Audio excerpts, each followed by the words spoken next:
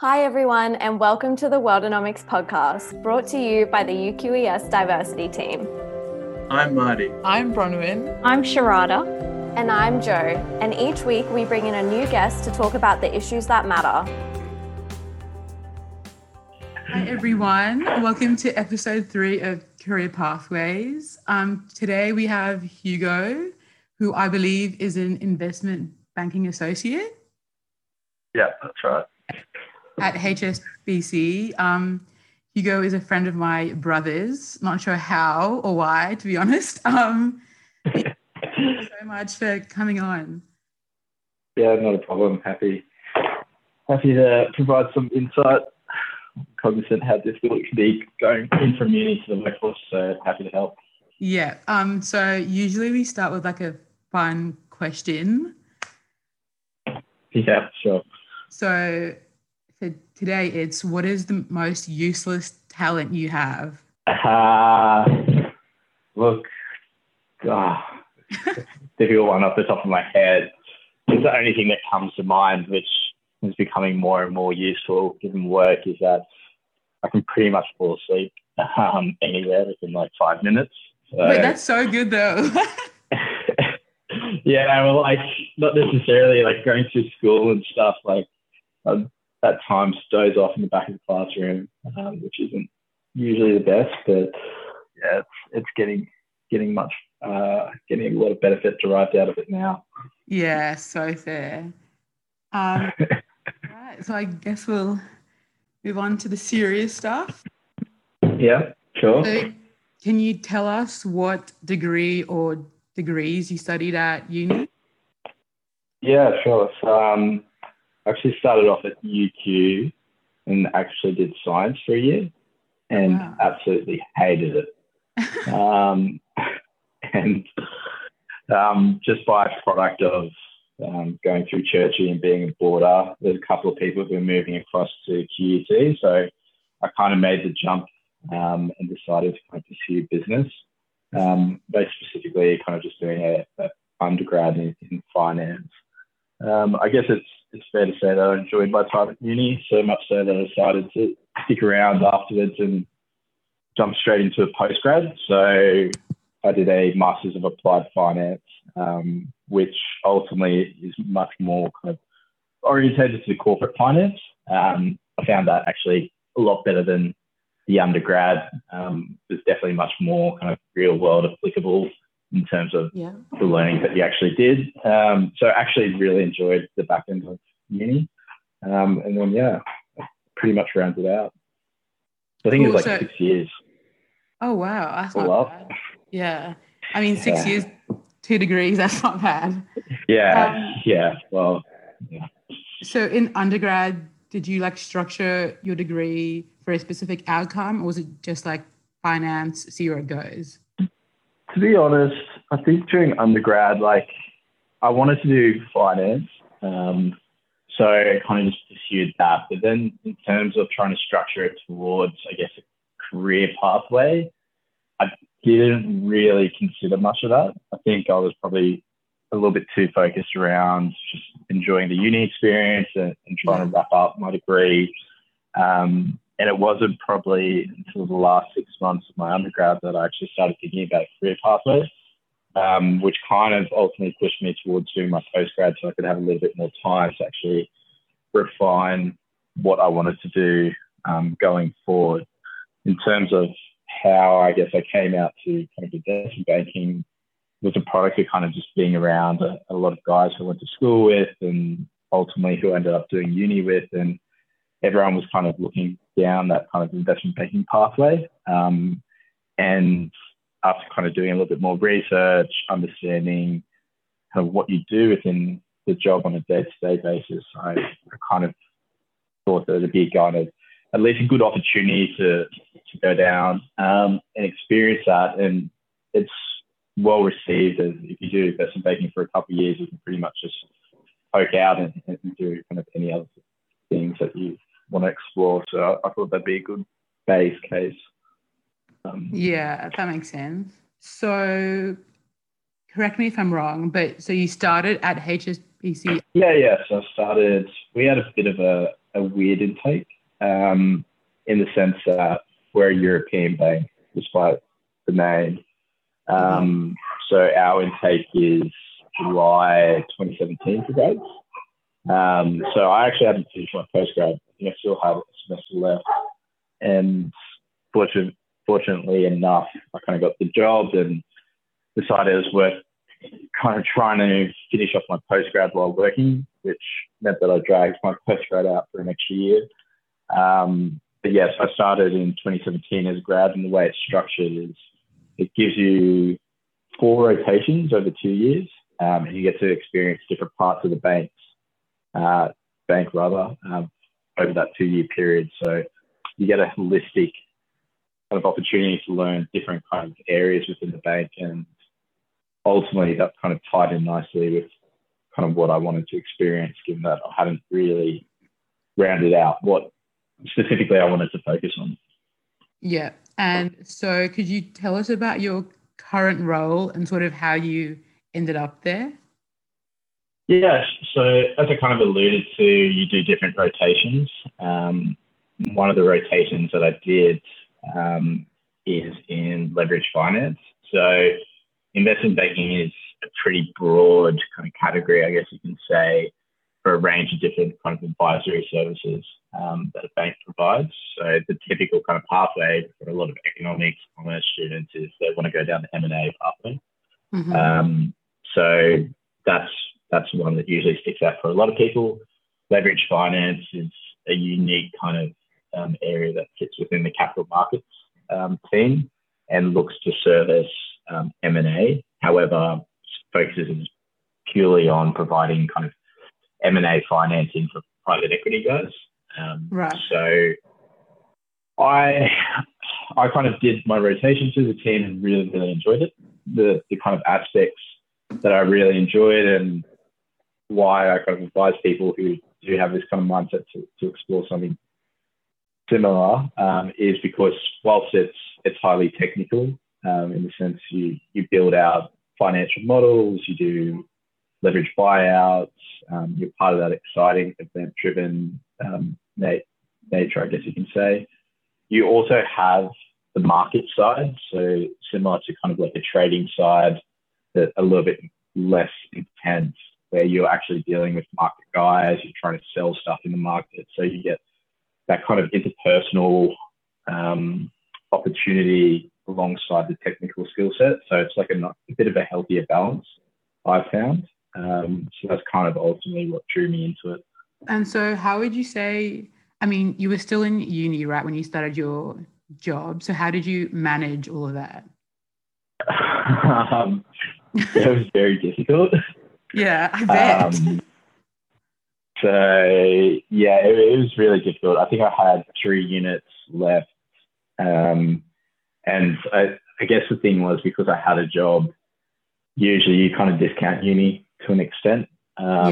So what I ended up doing was, I think I dragged it over for a year or a year and a half. I can't quite remember, but I think it was ultimately a product of having to work on uni just on weekends.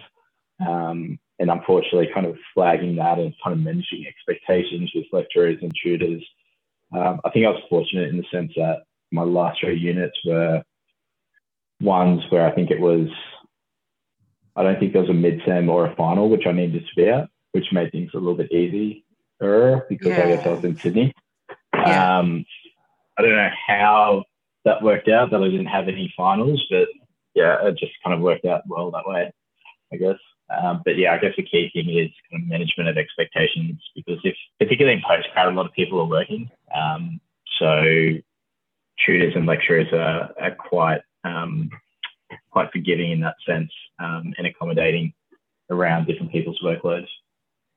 Yeah, that's true actually, because you were doing your master's, right? So yeah, working as well. So now, could you like run us through what an average day looks like for you, like job? Yeah, sure. All that. So as I kind of pointed out to you before the call, I've just come off the transactions. So typically in transactions, they'll be quite intense in the leverage finance space for 3 to 4 weeks. So what that typically encompasses is long days and working most weekends.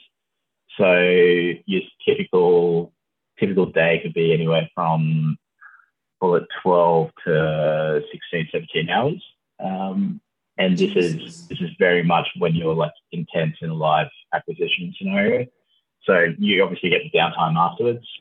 So it's good that banks accommodate kind of having an opportunity to recover and kind of get life balance back. So during this kind of transaction, I think so. I'm quite fortuitous in the sense that now that I'm an associate, I kind of more take a leading role in terms of managing workflows and all that jazz. So I was starting probably in the office at 7:30 in the morning, at which point I'd try and catch up on emails that I missed coming from London, Asia Pac or Europe overnight. So kind of trying to at least read through those and digest those, and then kind of putting together like a to-do list for the day. You usually have a pretty clear-cut idea what needs to be done. So once you get that together, it could be focusing morning on kind of pulling together a financial model or pulling together a presentation pack, or pulling together marketing material for something that's going live to market. And then in the afternoon, typically we'll have multiple different calls because at any given time you could be managing maybe 3 or 4 different transactions, all in different stages. So some could be pre-marketing, which is obviously less time intensive because there isn't a specific deadline, all the way through to a live deal which you're pitching for, or a live acquisition. And then subsequently at the end is kind of the marketing side, which is somewhat time intensive, but it's usually a little bit more chilled. So managing all that and then kind of going through different kind of calls throughout the day in terms of discussing around models internally with the client, discussing marketing material with the client, turning comments with internal stakeholders, that kind of jazz. And then typically, as we kind of head in towards the night, we'll have an Asia Pac internal update call where the leverage finance team in Hong Kong, Singapore, India, and Australia will all jump on and kind of run through high level one of the transactions that we're all working on, just to give our senior stakeholders in Hong Kong who kind of manage up Asia Pacific some visibility in terms of what all the teams are working on and working towards and what are going to be the big kind of fee ticket events. And then after that, usually grab dinner, try and go to the gym, and then try and bang out maybe an hour or 2 more with work, and then wrap up for the night. So yeah, it can be quite intensive, but it's obviously subject to the kind of deals that you're working on at the time. So that's usually like an average day. As I alluded to, when you're kind of on a live deal, it's usually anywhere from 3 to 4 weeks of non-stop working, including Saturdays and Sundays. But the reality is, particularly in the leverage finance space, there's only maybe 5 or 6 deals that are sizable enough to kind of work activity a year. And then the rest would be, you'd usually maybe start at 8 or 9 o'clock in the morning and finish at 9 or 10 p.m. at night. So it's not as bad. Is that allowed? That's so long. Yeah, I think this is a thing, right? Like, investment banking is known for kind of this time intensity, because I guess that you are servicing clients, and particularly when you take a step back and think about an acquisition, particularly a live one, it's like selling a house, right? Except for on auction day, everyone just rocks up and buys a house, whereas usually you've got like a $3 or $4 billion company, and you want to give potential bidders an opportunity to have a look inside and determine whether or not they actually want to buy it. But by having a tight timeline, you generate a lot of activity, I guess you can say, and build momentum around the acquisition. So right, of course, ultimately the end price is going to be more favorable. Whereas if you give it time, you lose a lot of momentum and people kind of get a little bit stagnant, and it's sometimes not favorable for the buyer. for the summer Yeah. rather. So yeah, like I think the key difference is, particularly just more broadly speaking, moving from Brisbane down to Sydney, is that Sydney lifestyle is probably a little bit more intense on the work. And that's across investment banking all the way through to whether it be marketing or law or what have you. I think the work-life balance isn't as good as what it is in Brisbane, where everyone seems to clock off at 5:30 on the dot. Yeah. Well, I was going to say, how do you ensure a good work-life balance? Like, do you think you have one? Yeah, like ultimately, I think I do. I'm Yeah. also the type of person where during the week it doesn't really faze me because I'd rather be doing something that's ultimately providing me an opportunity to learn or develop my skill set. Yeah. So that's kind of the way I look at it. In terms of during the week, how I try to manage it is just by going to gym for an hour and a half. I think for anyone who kind of jumps into a lifestyle where it's quite work intensive during the week, I think it's important to have an outlet, whether it be gym or going for a run or just whatever floats your boat. Yeah. And that gives you an opportunity to kind of just disconnect, right, for an hour and reset. Over the weekends, like usually like I won't work weekends unless it's really required. So by having kind of the weekend back, like I still manage to fit in a lot of stuff. And to my point, I guess a little bit earlier, my business kind of ebbs and flows. So like I've worked probably 14 days straight up until today, 14 or 15 days straight. So, but now will be pretty quiet for me, and my boss will give me an opportunity to kind of chill out, kind of work from home, which I'm doing today, kind of get my life back in order, get all my admin done, all that jazz, which you might not have had an opportunity to do over the last couple of weeks. But I think ultimately it comes down to the team environment. My boss is exceptional from that standpoint, in the sense that he really does care and make sure that everyone has a good lifestyle balance, and he kind of preaches that and leads by example, which is nice to see in such a, I guess, intensive industry. Yeah. I mean, thank you for like speaking to us. You've been working how many days straight? 14. That's crazy. Yeah, 14 days straight. That's all right. I'm on the back end now. So yeah. So I guess my last question would be, what advice would you have for students looking to pursue a similar path as yourself? Maybe 2 points. So first, it's like not to be discouraged when you go through your application process. I think I remember it was probably one of the most stressful periods I've ever had trying to get into investment banking. And it's very structured in the sense where I think applications open February to the end of March, and you get a call, like all the banks do their calls on one particular day. And if you don't get a call, then you don't have an interview. And then you go to, if you're lucky enough to get the calls, then you go through 4 or 5 rounds of different interviews at one particular bank.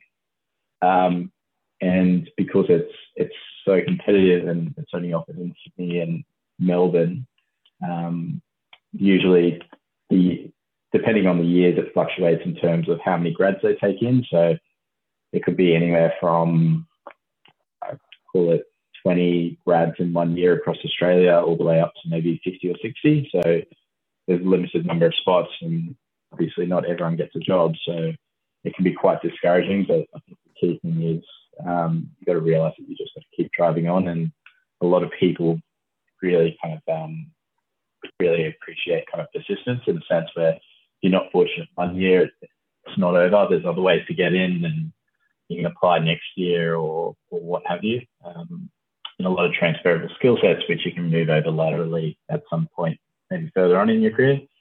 And then the second point, which I think is a little bit more broad and not IB specific, is probably we have a tendency, myself included, once you get a job, that you want to rush and get whatever you want to get out of your career as quick as possible. I think by exercising patience, a lot of people appreciate that. And then now being, I guess, a couple of years older and moving past that graduate stage, it can be, you see a lot of graduates who come in who are impatient, and I understand at times it means that you're you're obviously goal orientated and you want to strive to excellence. But a lot of people kind of realize after a couple of years that doing a year of something that you don't particularly like, that it's giving you a step up to the next leg, or where it's well received by other internal stakeholders is not the end of the day,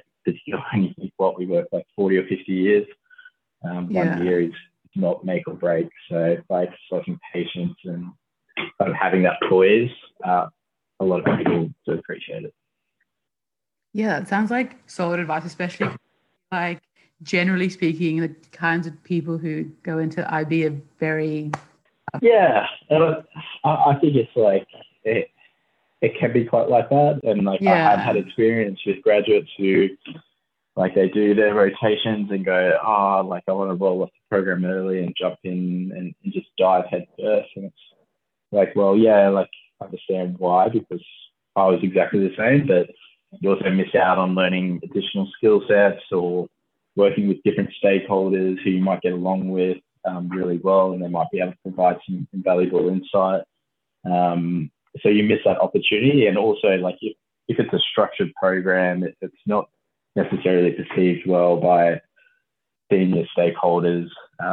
You want to jump off early. And to be quite frank, if you're a CEO of a company, you don't really care. Not saying that they don't, but they don't really care about a grad being disgruntled.